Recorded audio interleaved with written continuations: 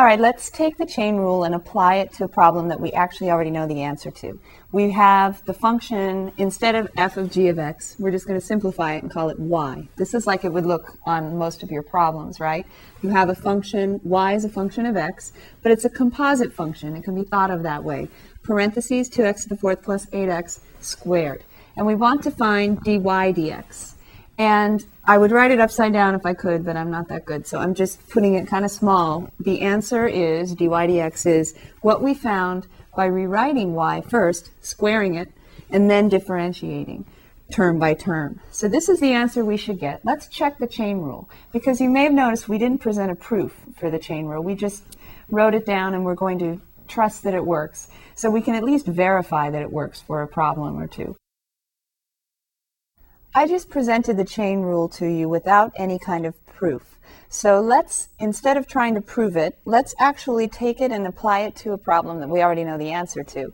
The function y equals the square of 2x to the fourth plus 8x. Some, if we were to write this out, 8th degree polynomial.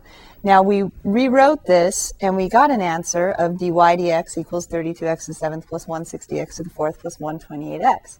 Now I'd write it upside down and hide it if I could, but I'm not that talented, so I'm just going to say it once and then we're going to forget about it, and we're going to apply the chain rule to this. Now when we look at this, we can see that we do have a composition of functions. We have the square on the outside and then the polynomial on the inside. So we're going to think outside in. And remember, if we want to find dy dx, then what we're really trying to do is differentiate this entire thing with respect to x. And this is maybe the first time that you've done a derivative with respect to x, and it won't be just a straightforward kind of derivative. And we're actually, in the interim, going to differentiate with respect to something else. So if we look at the inside, to make it simpler, couldn't we think of this as u to the second power?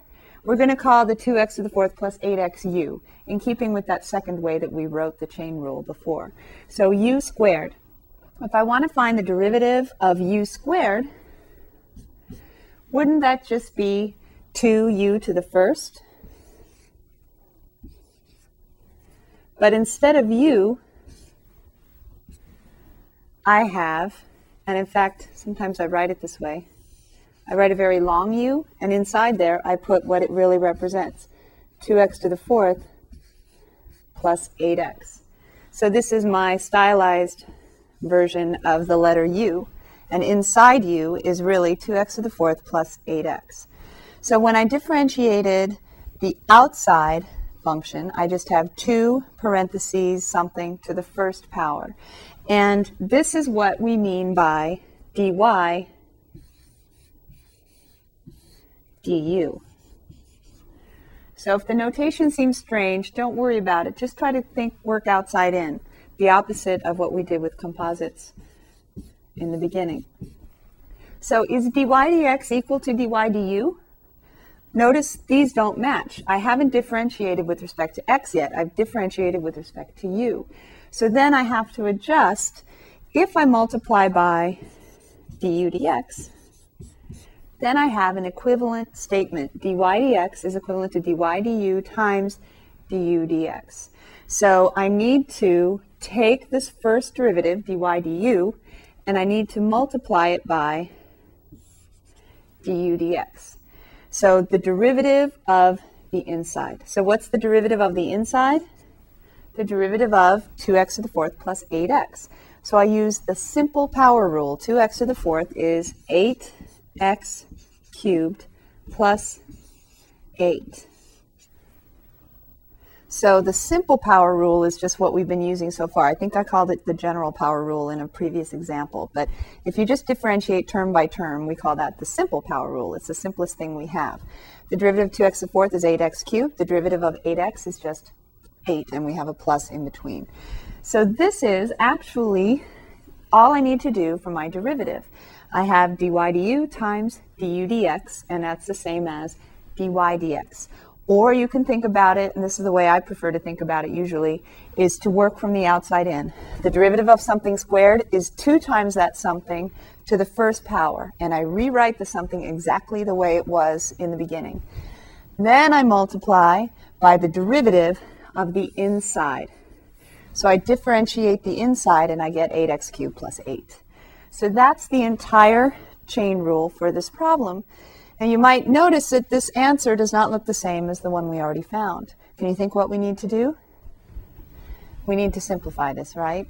And that's kind of a pain. We're not always going to have to do this, but especially to have them match up, I need to simplify this. So I'm going to simplify dy dx now. First thing I'm going to do is I'm going to distribute the 2 in. And then I'll FOIL. So I have dy dx equals 4x to the 4th plus 16x. That's my dy du still, just to help you practice the notation. Then I'm going to multiply by, I'll take away the brackets. I use the brackets. Can you guess why? I like to use brackets when I differentiate so I know what I'm doing, right? So once I've differentiated now, I'm just going to use regular parentheses. And so we're just going to FOIL like before. So dy dx, this is times dy du times du dx gives me my dy dx. Dy du times du dx will give me my dy dx. When I FOIL it, I get 4x to the 4th times 8x cubed, 32x to the 7th. And then I have plus 4x to the 4th times 8, so that's 32x to the 4th. Then I also have 16x times 8x cubed. So I have 16 times 8, and that's 8 times 6 is 48.